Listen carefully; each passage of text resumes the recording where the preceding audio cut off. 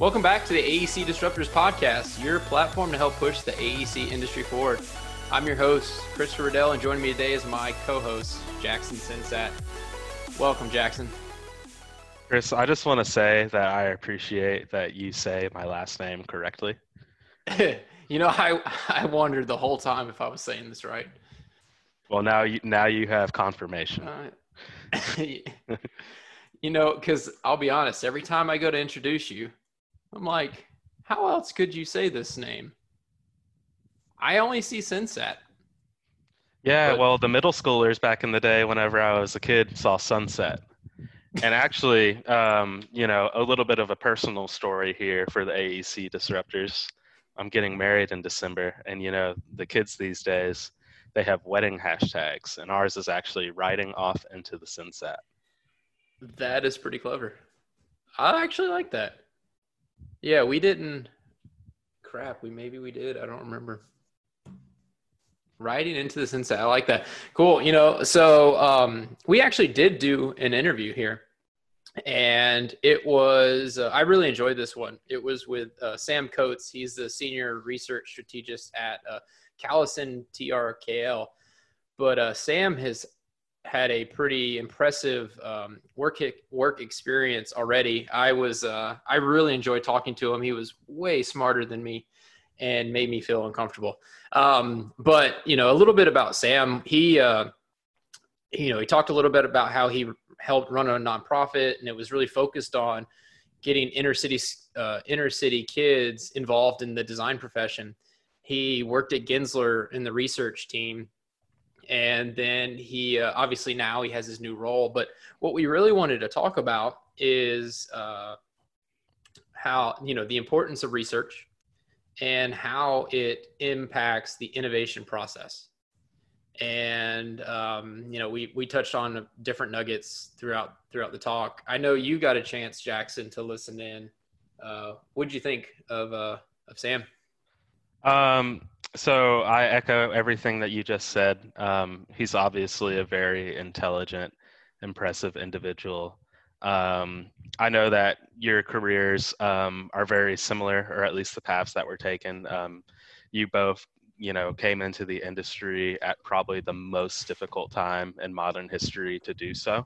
Outside maybe now. Mm-hmm. True.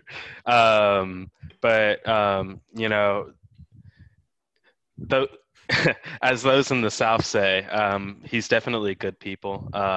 So he took that adversity and turned it into helping people by running a nonprofit. And that was one of the things that I was most impressed by from the conversation. And we touched on things like how research can impact ROI and, how critical it is. But some of the things that he talked about that I took away was when he kept talking about disruptions in his environment and how he handled them. We are probably of similar of age, him and I, and so we both graduated at a similar time and went into the workforce at a similar time. And even though I was dealing with those similar things, I never thought of it in terms of how I took the disruption in my environment and I, did something great with it. So that was a huge takeaway for me. Is just his approach to how he looked at those things. Right. And I know this is getting a little bit into the pod, but, the thing that struck me most that Sam said was each industry has to disrupt themselves rather than someone else doing it for them. So when you have someone else disrupt your industry, what's going to happen? You're not going to like the way they did it. So if you're not going to take the initiative to disrupt your own industry to make it better, then it falls out of your hands as far as, how it's done. And it's not going to be a reflection of how work is really done in your industry. It was a great talk. And, research, and we kind of talked about, you would think that it is a no-brainer that it is part of an innovation process. But I think a lot of times we forget that it is pretty critical. And sometimes that research doesn't get you anywhere other than you just know what way not to do something. So no, it was a great talk. He was a perfect person to have on the AEC Disruptors. So I hope everyone gets a chance to listen to it and check back for more.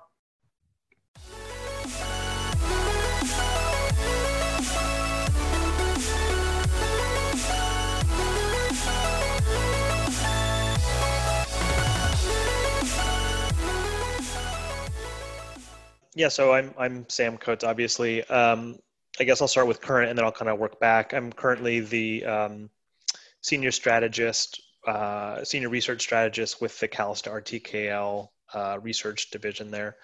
And I'll kind of like work back a little bit, and it's funny, in preparing for this discussion, it really forced me to think like, what are my like bullet points, right? What's my ethos? And I think I landed on coming out of architecture school, I kind of had an oh crap moment where I realized I didn't want to be an architect, but now I didn't know what that meant. So it's for sure been a non-linear path, but I think that these non-linear and winding career paths are often the most interesting and most exciting.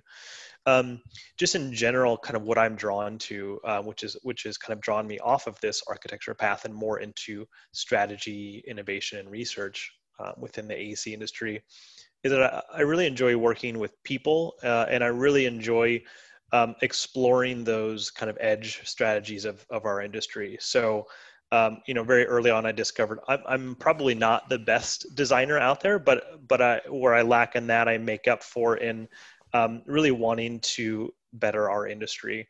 One of my primary goals is to really increase the rate of change that the design industry sees. I would like us to disrupt ourselves before we are disrupted by the outside world. Absolutely. And we've talked on other ones that how this industry is primed for disruption because of, any market leaders, there's no like staying power. There's nothing that's keeping them there.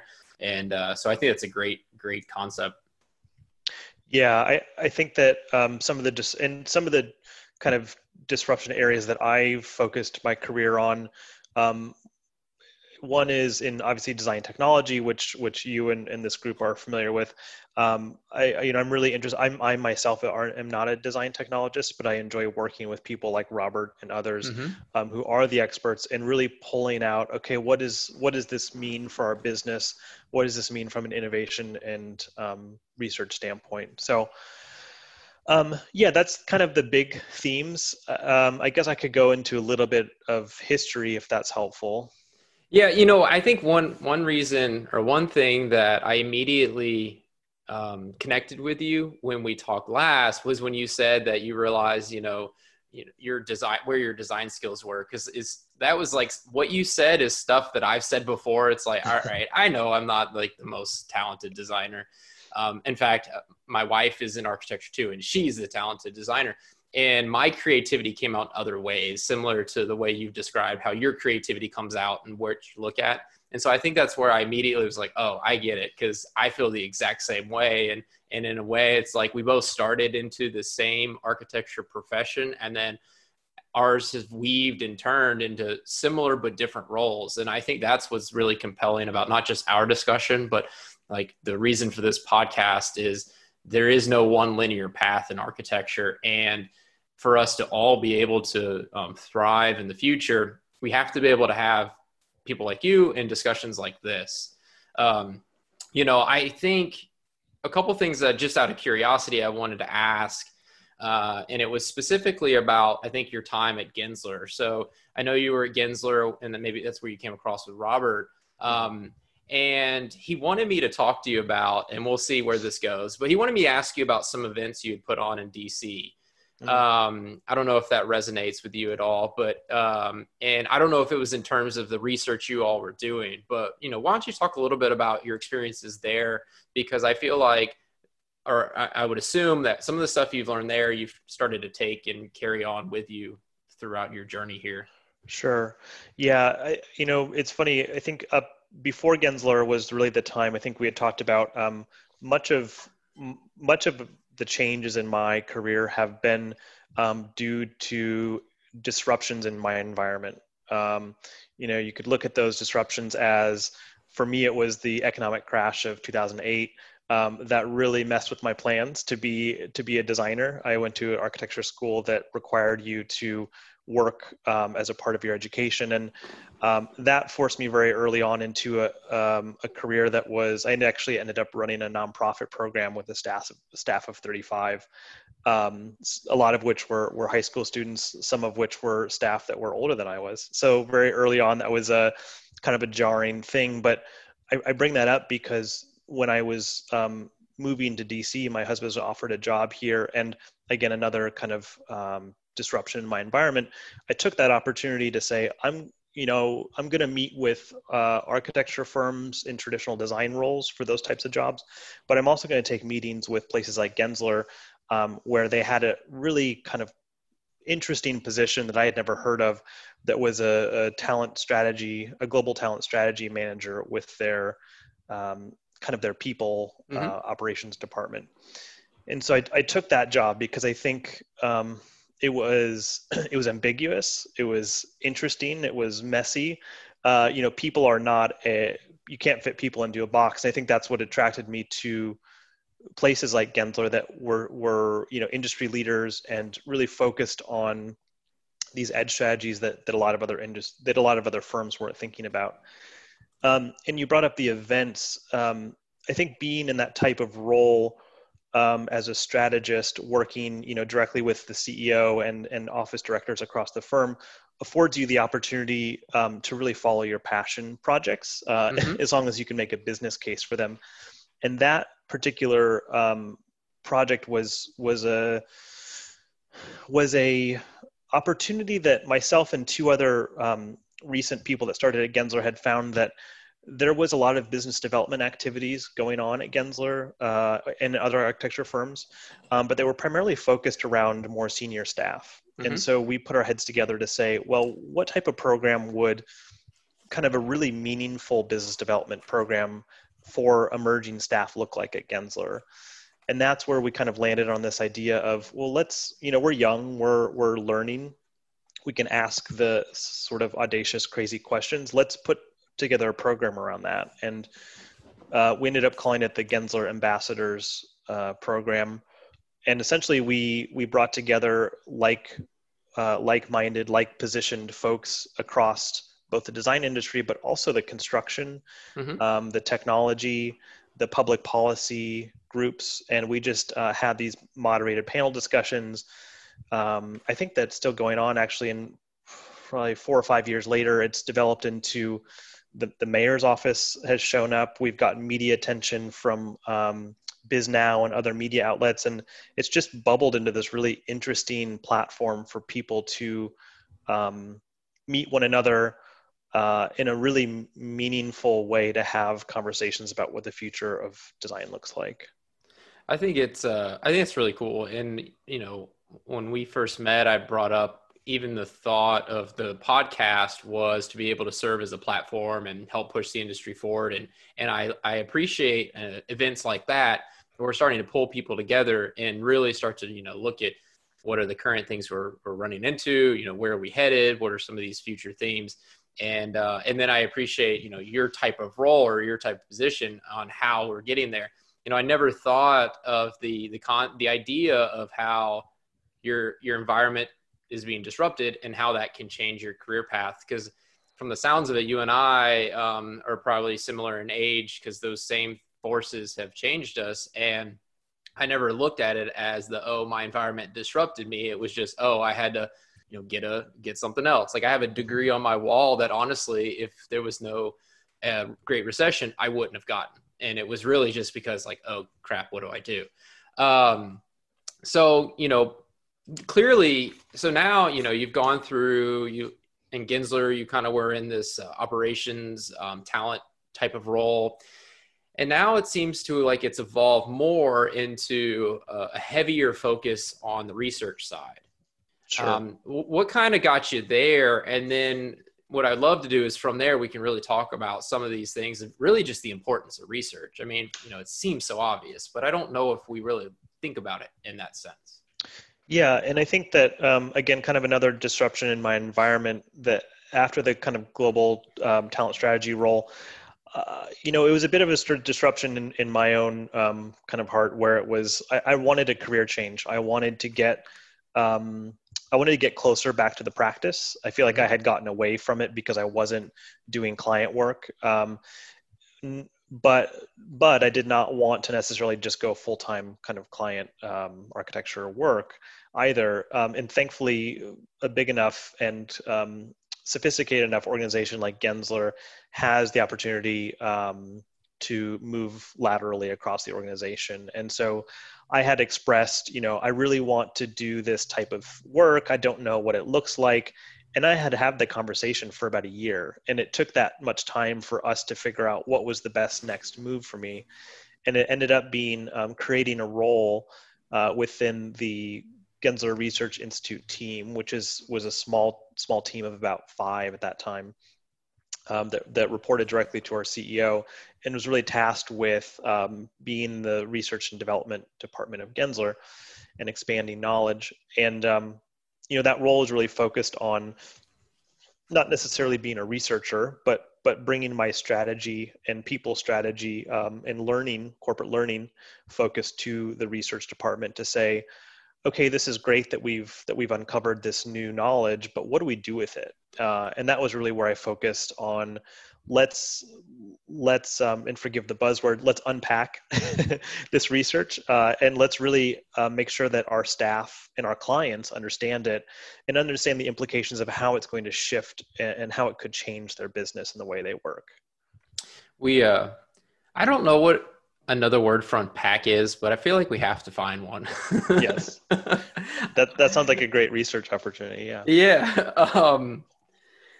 No, that's funny. Okay, because there is something to be said. I mean, in a way, it's like I've had a past discussion about data. Like we collect all this data, so now what? And I guess that same sentiment could be applied to research. So what is some of the stuff you started to, or what is it you started to instill in that?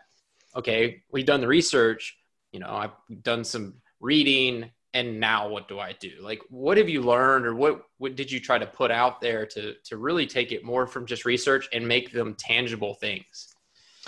I think it was a bit of a mindset shift, and this is where the argument for truly diverse teams comes into play. Where I was the only architect on that team; everybody else was the smartest people I've ever met. That's the best position to be in. Yep. Researchers, social scientists, writers, designers, and I think what I had to do was really take this as an opportunity to say this is a new role that's not existed, so let's treat it as a change management project.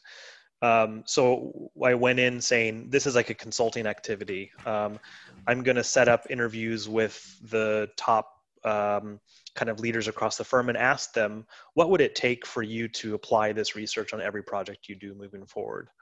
And I think just being humble and asking those questions was a critical component. And I think what came out of that, to your point or your question, was that we really needed to have a culture change within the organization, a culture change that said it's okay to take time to digest this research and understand what it means to your daily lives.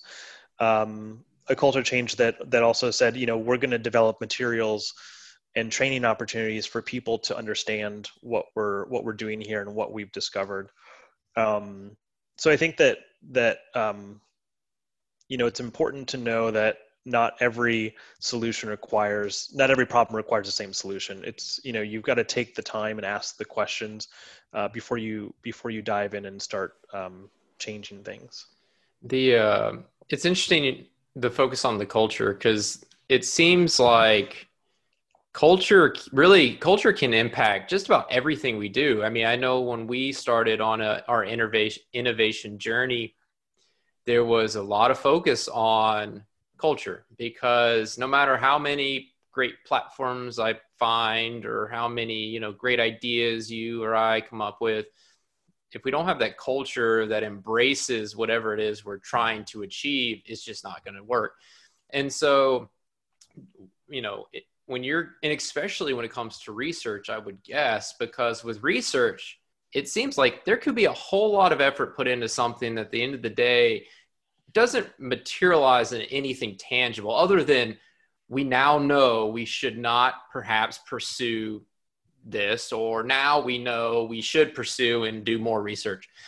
So how have you been able to balance, or how did you attempt to balance the change of a culture when at the end of the day, my research may not have anything very tangible, and I'm constantly being asked about my ROI and, you know, how is this making us money or not making us money? Yeah, and I think that's actually some of the opportunities that I'm dealing with now in helping to start this new research department that didn't exist before at CallisonRTKL. It's an organization that's full of whip smart people and curious people, but never before has there been a formal platform to conduct research on. And I think it's to say, like, it's a research and innovation. It's a messy process, and I think that it's still a game, but it's a game played by different outcomes and slightly different rules. I think it's important to be rigorous about how you structure a research program or sprint or whatever it is. And you've got to take time to organize it smartly and in ways that also aligns, you know, not only with the goals of research and having sound research methods, but also it aligns with the business and the CEO's objectives and the shareholders' objectives. So you've got to take into account all of the stakeholders and develop a platform that has rigor, but you're able to shift. You're able to fail quickly and shift that focus if need be. How did you go about, maybe even here, how have you gone about identifying your teams? I mean, I recognize the need for sort of that cross-functional, so you get that differing thought or diversity of thought. Do you have like dedicated teams that focus on certain themes, or do you have, is it you have a theme and then the research can come to that? I mean, how do you approach, or how have you started to approach that? So I think maybe the best way to talk about that is through the way I've seen, you know, there's no one right way necessarily, but the way I've seen success in setting up a research group is that you've got to have multiple streams with multiple speeds of innovation happening or research happening. So, you know, you can have a stream that you fail fast, fail often. That's often secondary research. So in that case, you know, you really want to engage a network of internal folks or external collaborators that are more on a volunteer basis. People that are wanting to research a topic that's interesting to them. You want to be able to provide them the platform to do that. And then assume that 90% of those things aren't going to go anywhere necessarily, but that 10% then build into the secondary stream, which is the kind of long haul stream, which is we're gonna invest and develop new research. It's going to be, it's probably going to be pricey to do, but it's going to have long-term impacts for our firm and our industry. And so I think setting up that kind of team is more the full-time folks that you want to invest in.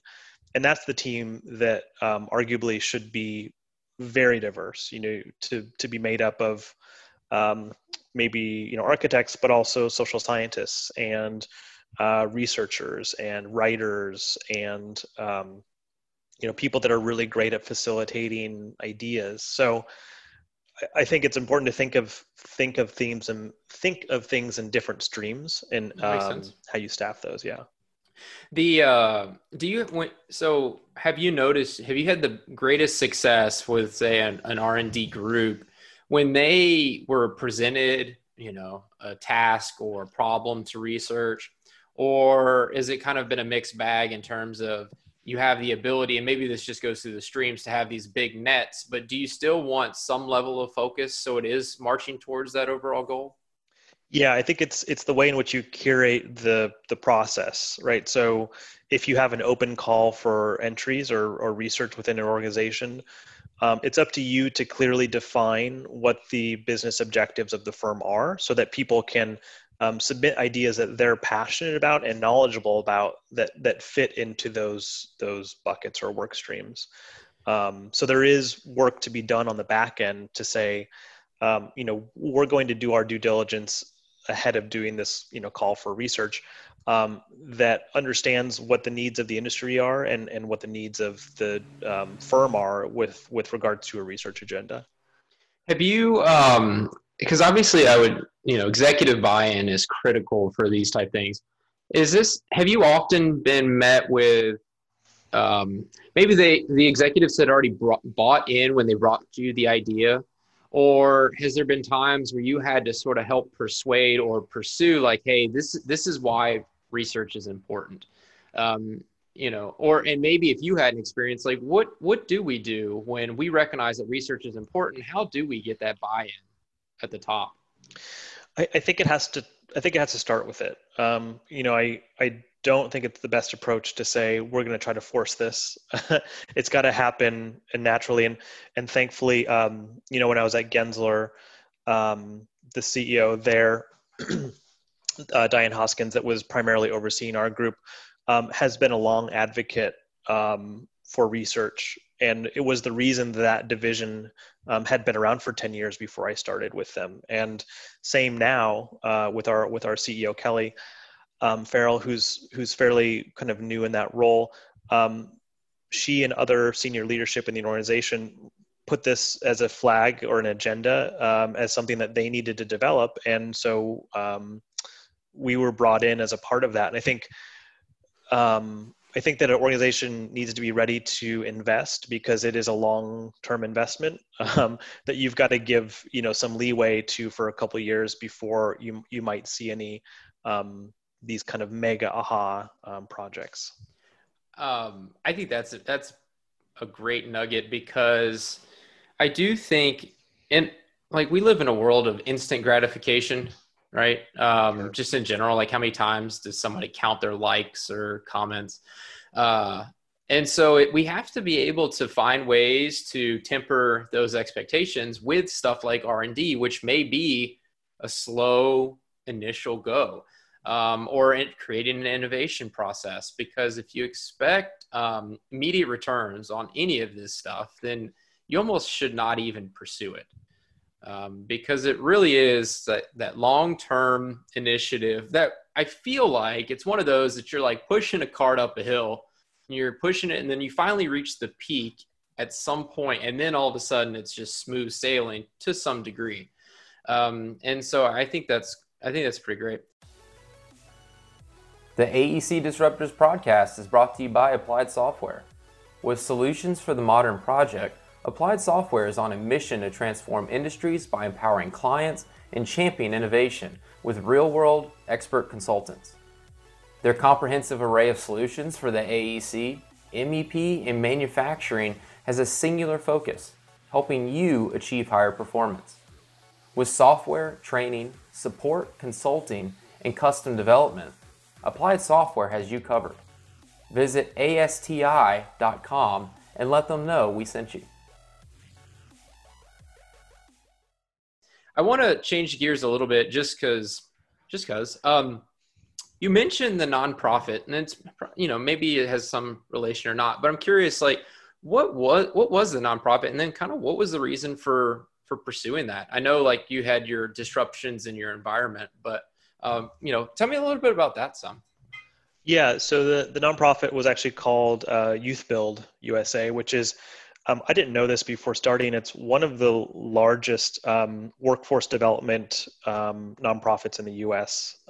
They do tremendous work, primarily focused on, they have lots of different sectors within the organization, but they have sites in all 50 states and several internationally now, focused on how do we get folks that have been in the juvenile justice system, they may have made some bad decisions early on in their life. How do we give them an opportunity to engage in meaningful careers? And so their focus is really around the construction trades industry, getting people certified, trained, and back into the workforce, and kind of being contributing members of society. And the organization that I was particularly running was kind of a new one for them, which was called the Designery, which was focused on how do we do two things. One is, how do we engage inner city youth that need to not be on the streets, during the summer months and after school. That with how do we open design up as a career opportunity for inner city youth. So that focus was what drew me to it originally, to say, I got in, it kind of made me question early in my career. I got into this field. I had a lot of people helping me. How do we create systematic change in our industry to lift others up so that this is a career option for them as well? So that was the kind of like initial draw. But I think what had happened was I was young. I was my early 20s, and working for this nonprofit afforded me the opportunity to run a small business, and run a staff and work with difficult people, trying to work with teenagers, angsty teenagers, after school and in the summer was not an easy task. But all to say that I think working for a nonprofit like that early on in your career is a really great way to explore different avenues, to gain leadership opportunities very quickly, because they need the help and you're there to give it. So do you still do anything with them, or do you have any connection with them at all? I still have a lot of connection, just keeping in touch, but no, I wish I had more. I think that the other big organization I see us as big firms, both at Gensler and CallisonRTKL, engaging with is ACE, mentor program. So I think that there are lots of other organizations out there, but I think, that's also to say I spent some time when I was at Gensler running the diversity scholarship program, which was bringing minority groups into the field of design within the U.S. internationally.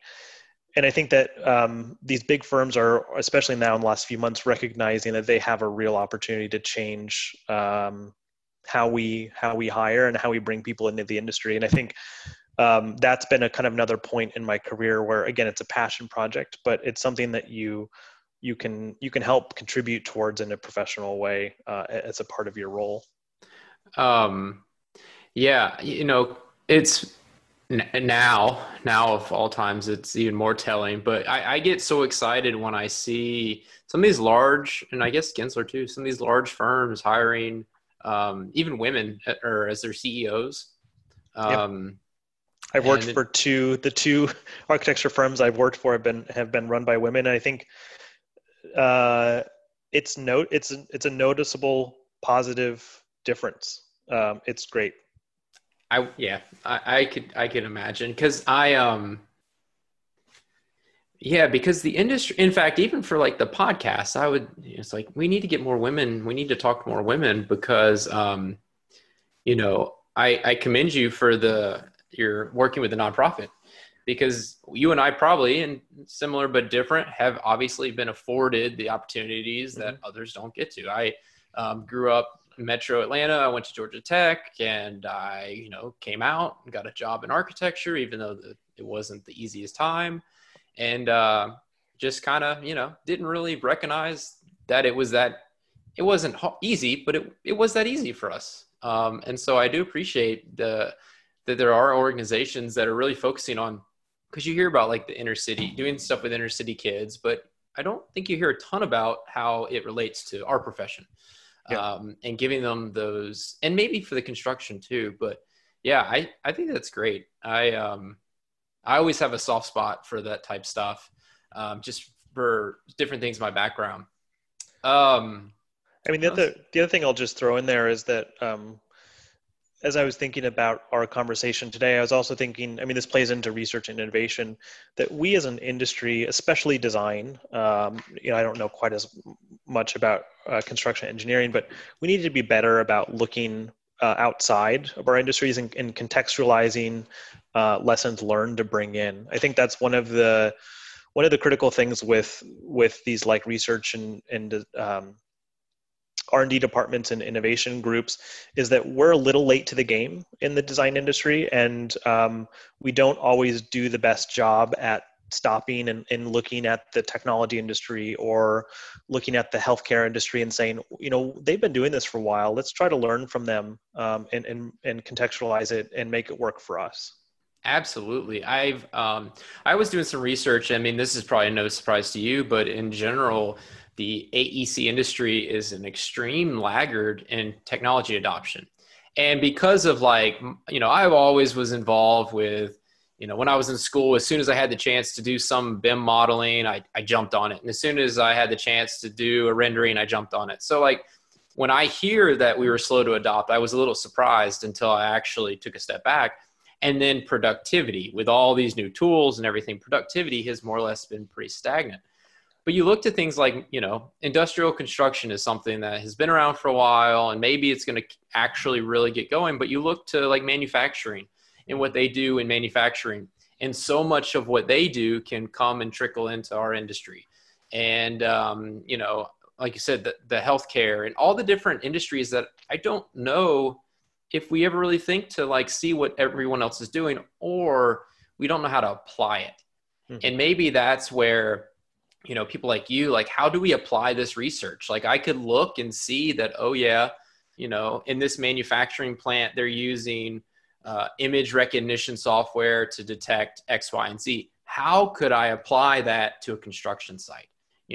So how do you, with all this data, all this research, how do you know where to focus to actually apply it?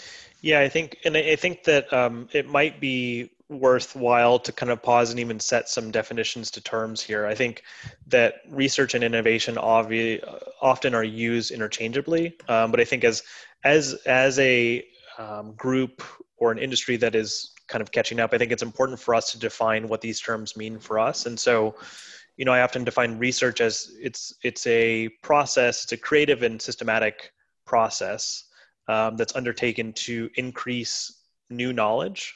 Mm-hmm. So, this could be new knowledge for our industry. To your point, it doesn't have to be new knowledge that no one in the world has ever thought about, but it's new knowledge that says, we've refined and tweaked this scanning process to fit our process, and that's new knowledge for us. And then yep.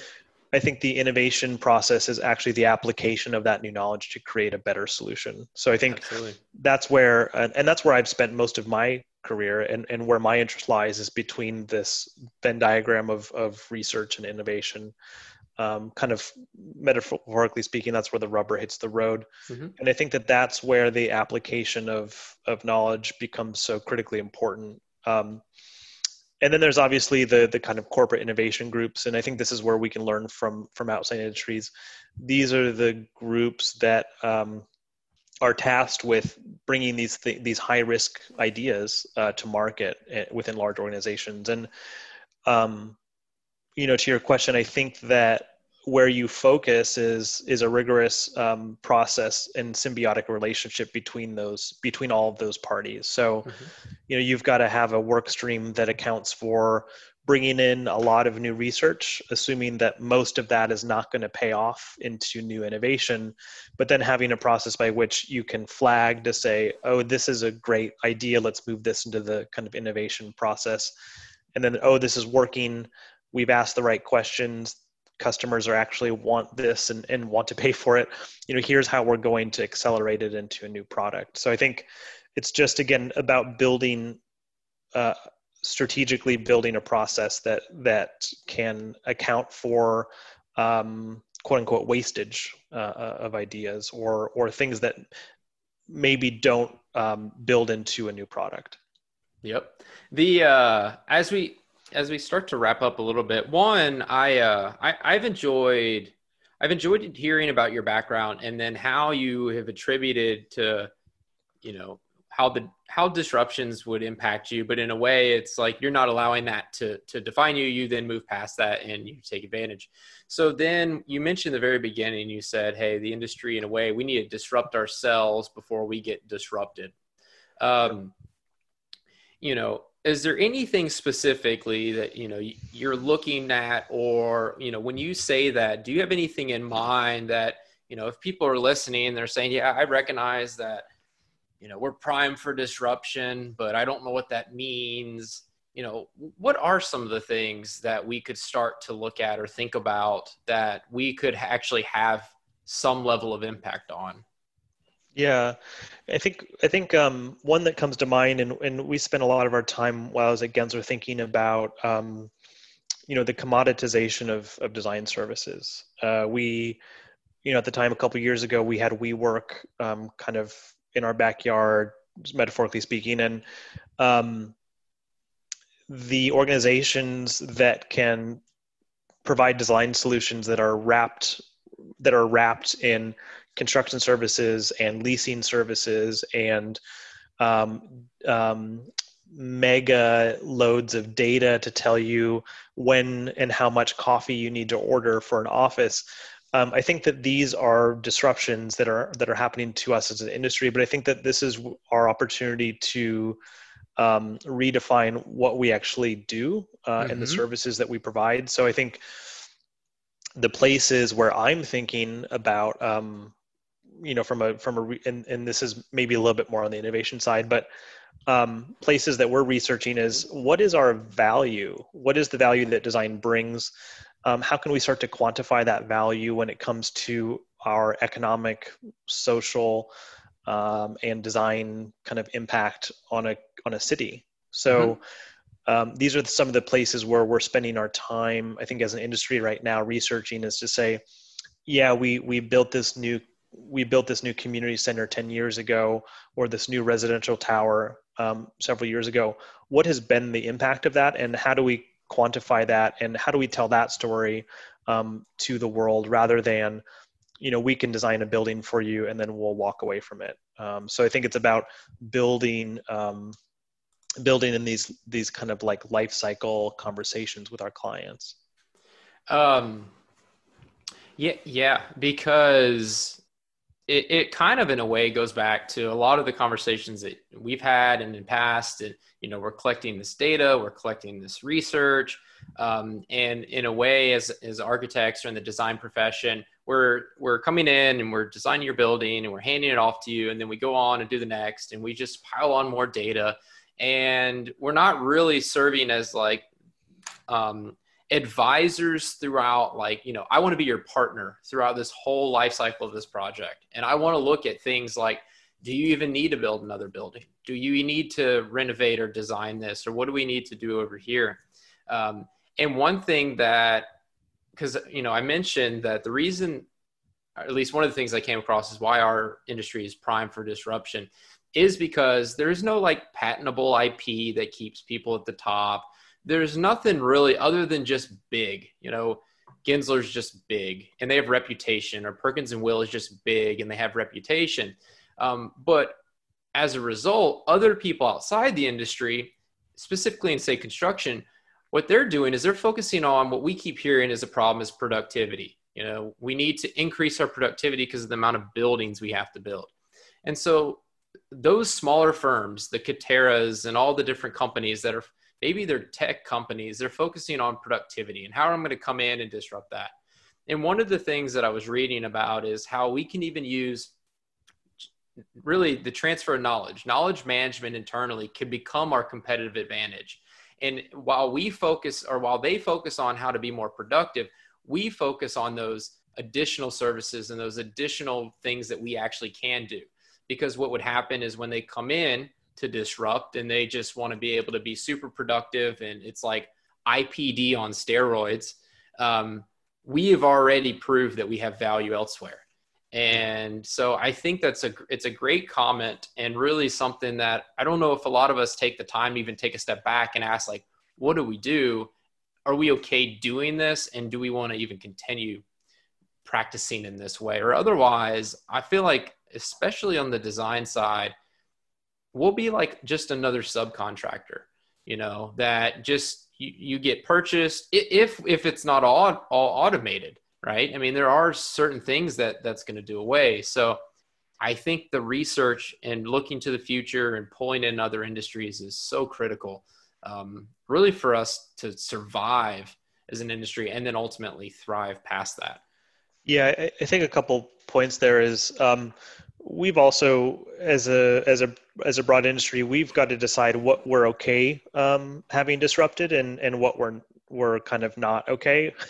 I think that some of the tools you mentioned, like automated test fits come to mind, using AI to develop quick schematic drawings. Me personally, I think we've got to be okay with that, and we've got to utilize those as tools, much like we did with BIM. But then to your point, we've got to understand what are the new business models that we maybe need to research and do our due diligence on and test with our clients to say, is a subscription based design model actually the better way to interface with our clients? There are, and not every firm needs to be the same. Obviously, we've got to meet market demands for single family residential as well. But if that subscription model is of interest for a portion of the industry, we've also got to invest and spend a lot more time on data management, because it's just something that at all the firms I've been at, it is the kind of thorn in our side in terms of we've got a lot of it and we're not quite sure what to do with it, and we're still fumbling to figure it out. And I talked a little bit earlier about contextualizing from other industries. There's so much to be learned from the shared transportation world that we can learn about. How did that happen? How did that go down for them? And what can we learn from that? It's always those crazy things you hear about, like the largest taxi services has no cars, and the largest hotel service, Airbnb, has no properties. And I think what we'll see, because obviously we're in a really tough time right now, some of those commonplace companies that you and I use all the time, like I think Airbnb was one of them, they all came about during the last recession. And there's nothing like a recession that drives the critical mass of change. Like, I have to do something different. And who knows, we might see that in the AEC industry, because in a way it's like we can't sustain the way we've been practicing. Not in the long haul, short of just having 5 or 6 large companies that do most of the work. So I'll be curious to see what comes out of this time. Because of what interesting things came out of the last one. And for unrelated, but for people like you and I, this is another huge recession that we're in the beginning of our careers dealing with. So that's always fun. Yeah. Well, I think you touched on it, where it's, people are our product. And I think we've also got to, as an industry, and I don't mean to just keep griping, but I think we've got to be better about this kind of race to the bottom in terms of fees. But that also means keeping people in the industry and keeping them engaged. And I think research is also an excellent talent attractor and a talent engagement tool. Keep people engaged in curious endeavors. I think that we can't use this as an opportunity to say, let's double down on productivity necessarily, but let's double down on training. Let's double down on sending people back to school. And let's double down on creating the most diverse teams that we can. Oh yeah. I think, the hiring practices are probably already changing to some degree. In the design technology world, I do a lot with the visual programming tools and stuff that are out there. And I think you're seeing more and more maybe the bigger architects that are considering, if they haven't already, oh, I need a coder. I need someone that could do, a computer science degree. Now it's hey, I need somebody with a research background. And so not only just diversity in the, I think we'll see diversity in thought, or I hope to see more diversity in thought for a lot of these firms, as they realize that it's pretty critical to have that team. Yeah, I think that is, I think, great and good. But I think one of the major challenges that presents is, again, kind of a training opportunity is, are our managers and C-suite ready for that? How do they run a team of architects and coders in the same space? I think that's another kind of maybe sea change coming, is that we're going to need to understand, how do we structure our fees? How do we run projects differently now that we have very different types of people working together with different work styles and different expectations? And then throw on that we now need to be remote permanently, and all those extra challenges that we're already dealing with. It kind of just lends itself to the research process, right? You're going to work with people that know 1,000% more about something than you do, and vice versa. And it's about bringing that together and something that's going to develop a solution. Well, and sometimes those are where the best conversations happen, because I've been in meetings where I know nothing about what's being talked about. And then as a result, I'll ask what is probably one of the dumber questions and something you as the expert probably glazed over and just, went on your way. And some of those, like having that expert and the nod, it really pulls out some really great stuff. Thanks for listening to the AEC Disruptors podcast. Enjoyed this episode? Leave us a rating or review while sharing with your friends and coworkers. I'd love to hear from you. Send me a LinkedIn request or follow our LinkedIn page and let me know if there's a topic you'd like to hear. You can listen to us on Apple Podcasts, Spotify, or wherever you listen to podcasts. Thanks for listening. The AEC Disruptors is directed by Christopher Riddell, produced by Todd Wyant, edited by Eric Daniel, and co-hosted by Jackson Sensat. The AEC Disruptors is an Applied Software production. Copyright Applied Software 2020.